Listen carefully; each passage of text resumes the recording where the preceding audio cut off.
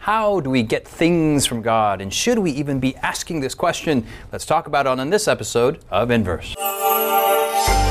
Coming to you from Silver Spring, Maryland, welcome to Inverse, a Bible-based conversation on life principles, contemporary issues, and thought-provoking perspectives.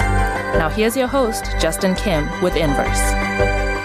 Hey friends, my name is Justin Kim, and this is Inverse. And in the studio, we have Jonathan, Israel, and Sikhu, and we're going to be talking about the book of James. Hey guys. Hi. We have been looking at 3 chapters, and we're now finally in chapter 4. So we want to encourage you to go to inversebible.org, download our Bible study guides, get into the app, buy the hardcover, get our journal. There's all these things that we have supplemented for you, for your Bible study experience.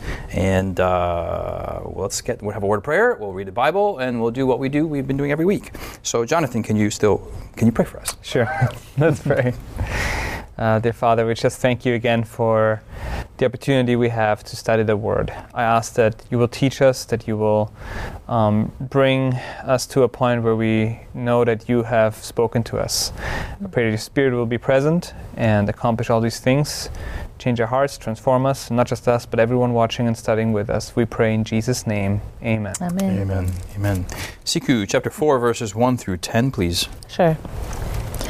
Reads, where do wars and fights come from among you?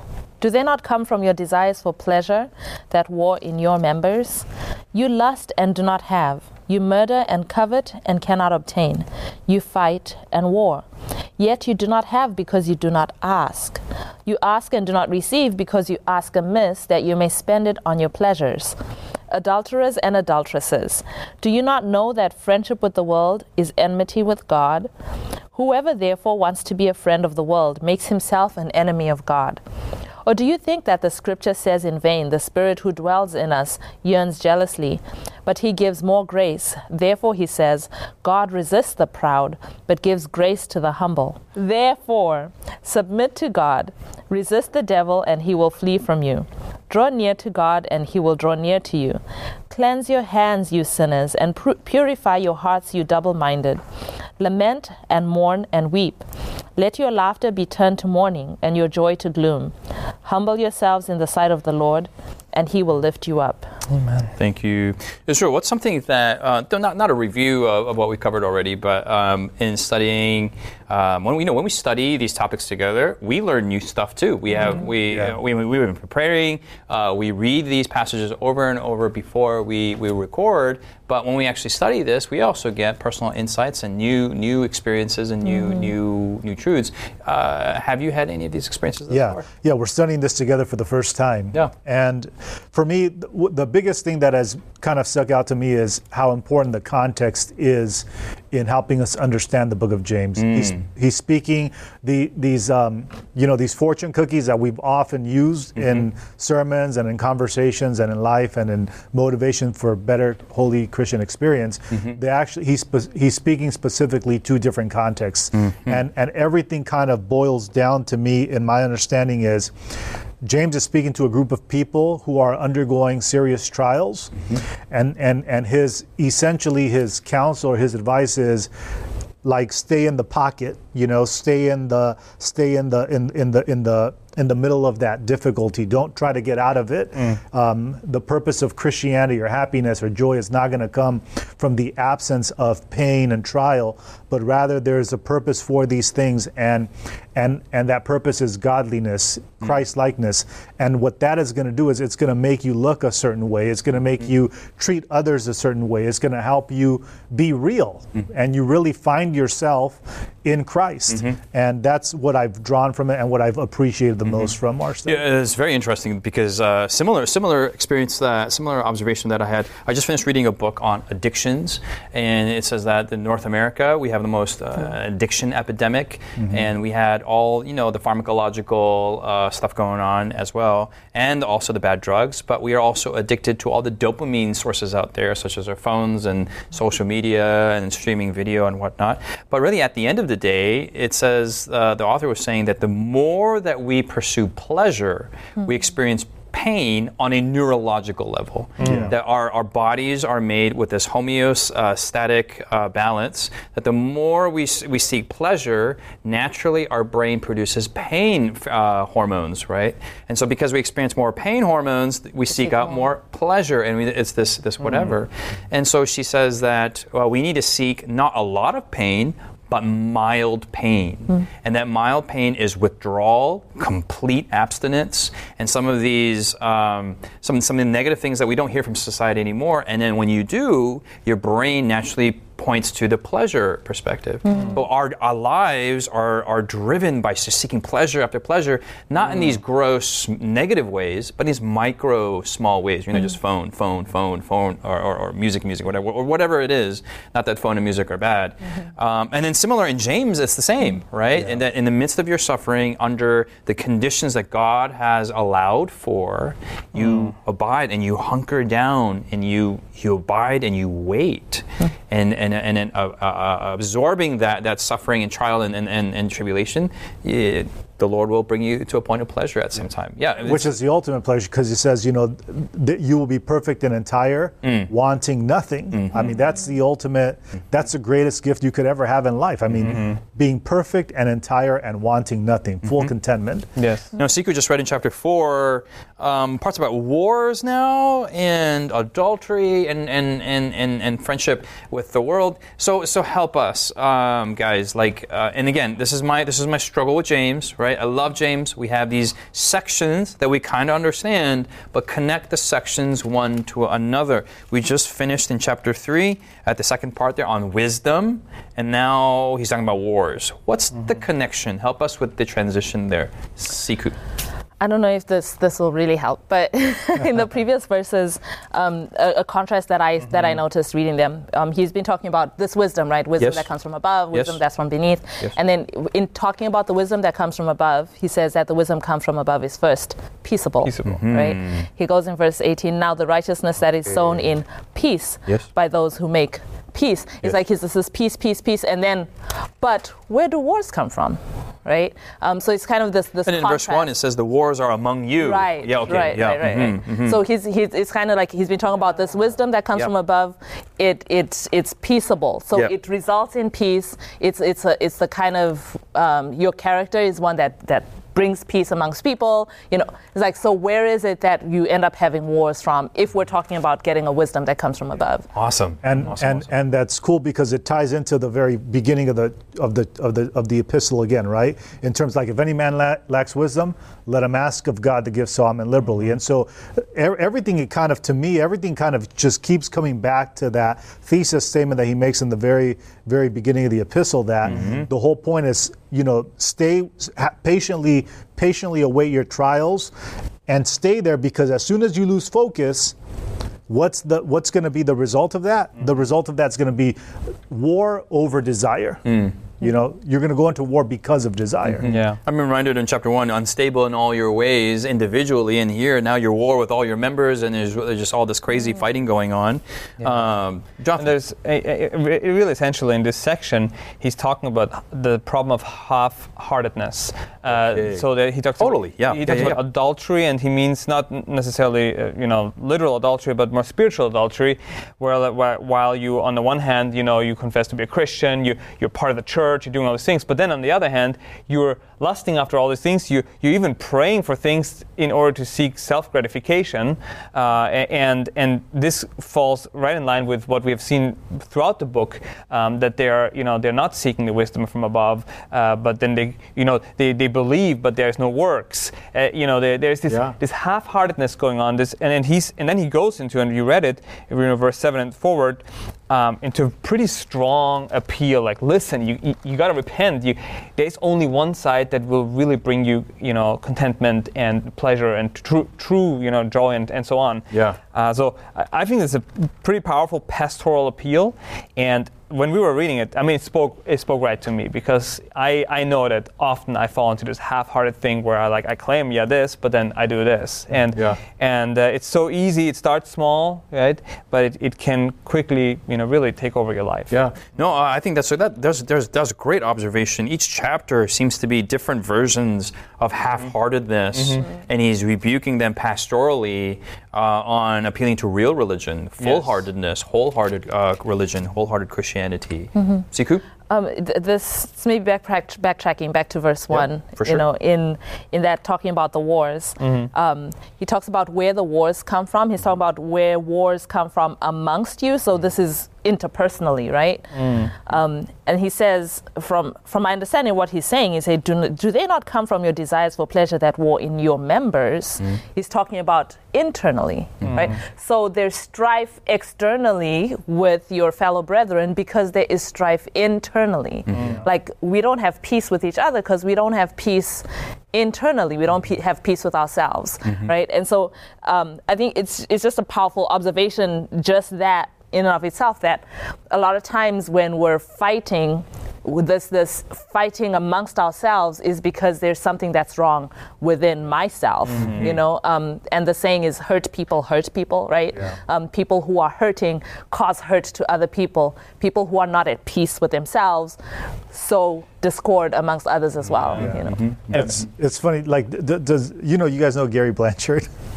The guy's the most positive guy in the whole entire world, And I was in a meeting with him one time, and we were having this conversation, and the conversation from my perspective was very intense and negative, And then we walked out of it, and the first words out of his mouth were wasn't that such a very supportive meeting? And I was like, were we in the same meeting? That was, and what you're saying is so true. It reminded me of that. Like, a person who is naturally good and kind will see good and kind things in other people. And the reason why I see so much... corollary to that is, if you're not good and kind, you see not good kind things. I just wanted to point that out. And that's my point. We should go to a break now. That is true. All right. On that note, we will take a break. We want to recuperate after that that exchange. Stay with us. We'll be back after the break. Has Inverse been a blessing to you? Do you have questions, comments, or feedback you'd like to leave us? Find us on social media by searching Inverse Bible on Facebook, Twitter, Instagram, or YouTube. While there, join us, like us, heart us, thumbs up us. Our handle again is Inverse Bible, no spaces. Now, back to the discussion. Kind people are kind. They say kind things and they do kind things, but unkind people do unkind things, and unkind words come out of their mouth. So, Israel, your point. Yeah. And so, you stole my point. But if I say that, it's going to show that I'm unkind. So I should say, thank you, Justin, for pointing that out. All joking aside, the humor is not in our exchange. The humor is in the reality of the disparity here. Yeah. And how unavoidable it is. Yeah, exactly. It's unavoidable. Exactly. And so I guess the point that he's making here in the first few verses of chapter 4 is the fact that all the issues or all the problems in this world really exist because of me, not because of what's around me. Yeah. And this is important because this is setting up the appeal, right? Which, if we ever reach the appeal, we cannot miss it. That he's building a point. When you let that settle into your mind, when I allow that to settle into my mind, that, man, the problems that take place around me all the time are really the result of what is happening internally in my life. It really does cause either depression if I'm focused on myself, or it does cause mourning and running after God for help. And what it also, and this, I think this is one of the big reasons for wars and fights interpersonally and even between nations, is that because we don't see the cause in ourselves, we blame the other, and then we're constantly looking for things to judge the other person. While if we would look internally and ask God to transform us, that transformation could result in the other person, wanting peace and seeing a change, and you treat them differently, and then suddenly a whole other world appears where kindness and love takes place, and that can of course lead to many more positive things. So James here, even though he uses then strong words and makes a strong appeal, this is all for the point of bringing us to the point where we come together in peace, where we find that common ground, and where we are kind to each other. He's not just blasting for no reason. So I just really appreciate it, because it's just I think he speaks into a reality that is much more common than we think it is. Just to finish this, because like often I see that even in church we keep things a little superficially in the way we relate to each other, where we talk to each other. We never, but often, afterwards we talk about each other and and so you have this war and fights going on, and just such a lack of coming together because we are focused on the others and not on our own issues that God needs to iron out in our lives. Yeah. Right. Appreciate that point. And I wanted to say. I guess a caution with this thing of yes, it's internal. It does not mean that somebody else doesn't have a problem, right? It doesn't mean that everybody's right and I'm wrong. It's not this woe is me, I'm the worst thing that ever happened to the universe, right? Yeah. But it's to say that a lot of times the solution lies internally. I may not be able to change somebody else's behavior, but I can change my behavior, right? But we are intent on trying to change somebody else's behavior because we can't sit down with ourselves and look at ourselves and be like, okay, this needs to change, right? And the reason I was saying that is because they may be abusive situations, you know? Yes. And the individual is abusive. It's not because you're a bad person. It's not, right? However, even in an abusive situation, I like this in verse 3. You ask and you do not receive because you ask amiss that you may spend it on your pleasures. So not to speak to what the letter of the text, but the spirit behind it is, even when you're in a situation of lack, right? You can be in a situation of lacking something and needing something, but you don't do anything about it. You just sit there and you're lacking, right? And then you could sit there and you're lacking, so you ask for something, but you're asking for the wrong thing, right? So there's an element of regardless of what circumstance that we're in, there's something that there's a proactivity, I guess, is an activity that I can engage in to engage the situation, to engage the circumstance. And he's saying the right thing to do is to ask for the right thing from the right person, right? And God gives liberally, right? So I'm in an abusive situation, doesn't mean I sit as a doormat and let somebody mistreat me all the time. Like, there may be a need for me to ask for strength from God to get out of that situation. That is something that I can do. I may not be able to change the abuser, but I can ask God to give me the strength to leave that situation. So just to say that, not to say that the abuser is always right, and you're wrong all the time. And the worst thing we can do in that kind of situation is to pray for new clothes, right? So, which is what you're saying, like, we're praying, sometimes we're in a situation and we're praying for the wrong thing. Yeah. And it doesn't just happen in abusive situations. It just happens also in Christianity. Or like in trials, right? Like, I'm going through a tough time, and God, what I need right now is not for strength to endure to go through the trial, but what I need right now is a new car, or I need new clothes, or I need a spouse, or I need and God is saying, like, no, don't ask for the wrong thing, right? Ask for strength to endure what you're going through, or in the situation you're talking to, is strength to overcome it. This is very profound. Like, this is actually a kind of a weird context to bringing up why prayer requests aren't answered, but it's a very apropos. Like, it applies to all of us. So if you can guys zoom back a little bit out. So in chapter 3, we're talking about false wisdom. We're talking about half-heartedness. We're talking about fake people faking Christianity, and we're fighting all the time. And in the midst of that kind of fake religion, people are praying to God for something, and they're not receiving stuff. Like, does that sound familiar? In a circumstance, that's like an everyday situation, right? And that's what he's talking about. And he says in verse 4, you ask and do not receive because you ask amiss that you may spend it on your pleasure. So even the prayer request, it's not that the problem is with God, or verse 3, what did I say? Verse 4. The problem is not with God, the problem is with our selfishness. So I think that's the theme that pushes us forward. And it says verse 6, but he gives more grace. Therefore, he says, God resists the proud, but gives grace to the humble. I mean, this is making sense. The flow has been achieved here rather than, Jonathan. God resists the proud. In verse 6, it says, really, because pride means I choose where I fill my needs, from what sources I fill my needs from. And so I might claim to be a Christian, might claim to believe in God and even be active, but if I don't seek to fulfill my needs from the only source that matters, which is God, I am really prideful because I'm doing it my way. And because of that, we then have all these problems, and then we are not really aware of what we're doing, and that's why our prayers are not answered, because we're just walking, we're, as in chapter 1, we're just like tossed by the waves. And it seems like as in our pride, when we ask God for something, and if God were to honor that, it would result in our more harm and more danger to us. So in His wisdom, He does not answer that. God's silence, it can actually have a healing effect on us.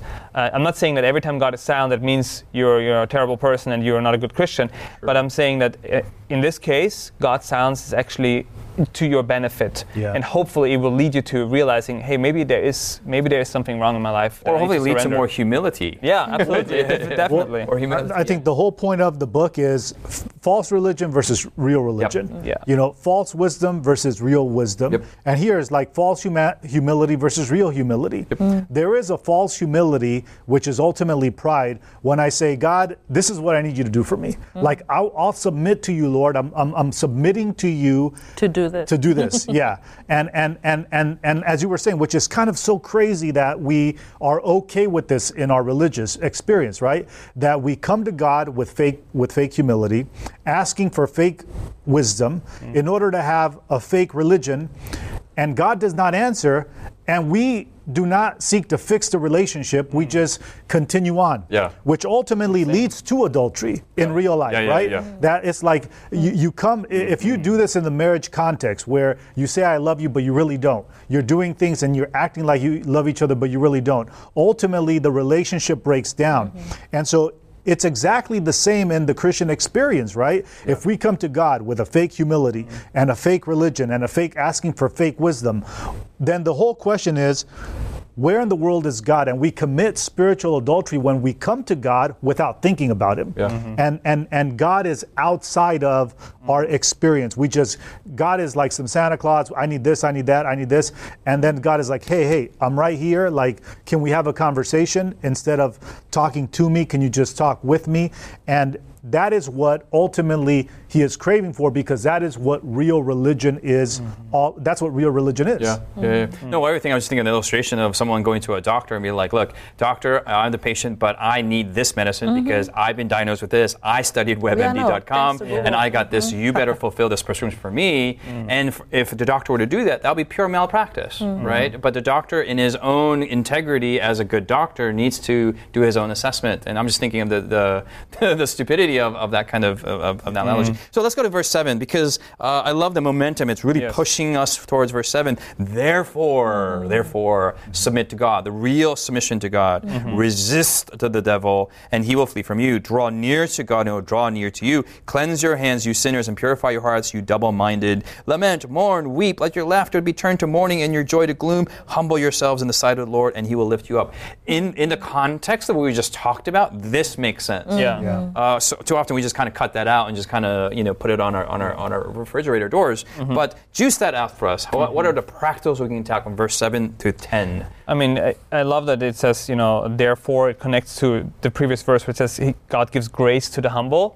Because God gives grace, because He makes now salvation and sanctification possible, therefore submit to God. And as an outflow of that, you will be able to resist the devil. Because the devil is the one that, while yes, it is an internal problem, he is on top of all of that. And he's putting, what do you call it? Like he puts coal in the oven to make it even worse, right? But if now you're able to resist, he will flee. But it continues. This is a real has to do with deep heart repentance. Yes. It is not just like, I'm so sorry, Lord. It's really searching yourselves and saying, okay, at the core of my being, am I completely surrendered to God? And the reality is, we can't even do that ourselves. Yeah. We've got to ask God to give us the gift of surrender. But he draws it. He makes it very clear and very points it. Cleanse your hands, purify your hearts, lament, mourn, and weep. Now, this is not talking about the entire Christian journey has to be this terrible. I'm chastising myself. Right. No. This is in the context of you are in this Laodicean, double-minded state. It's time to make a decision, and it's time to repent from the old way. Well, I mean, the concept we just talked about, all the half-heartedness, all the fake religiousness. I mean, after you see that, your natural reaction should be to weep, to mourn, like, this totally stinks. To take that out of context, and there's many Christians who do, they say, hey, we should never laugh, you should never smile, because it says in James chapter 4, verse 9, but in context of chapter 2 and 3, it totally does make sense. Israel and then Sikhu. There's a fake joy here. Yeah, there's a fake joy here, because it says, your joy should be turned to gloom. He's not speaking against joy, because in chapter 1 he's talking about joy. Right? And so here what is happening is saying, quit the facade. Fake religion leads to fake happiness. Yeah. And you got to get rid of that if you want to make real, progress. wake up, sober up. Yeah. Sikhu. And I love the promise in verse 8. Verse that 8. You draw near to God, He will draw near to you. It reminds me of the parable of the prodigal son. That when he turned around and he was coming home, his father ran out to meet him. And that's the picture that I have in my mind of this. And in the Middle East, the old men do never, and out of dignity, they never ever run. But God loses his dignity and runs to reclaim us. That is a warm thought to end on. Despite all the fake religion and the hypocrisy that we talked about, our prayer request is that we don't be a part of that. We don't want to be part of that lukewarmness and that fakeness. That's our prayer request. Hopefully that's yours. We want to say thank you for joining us. God bless you, and may the Lord bless you as we read and study together the book of James. We'll see you next week here in Inverse.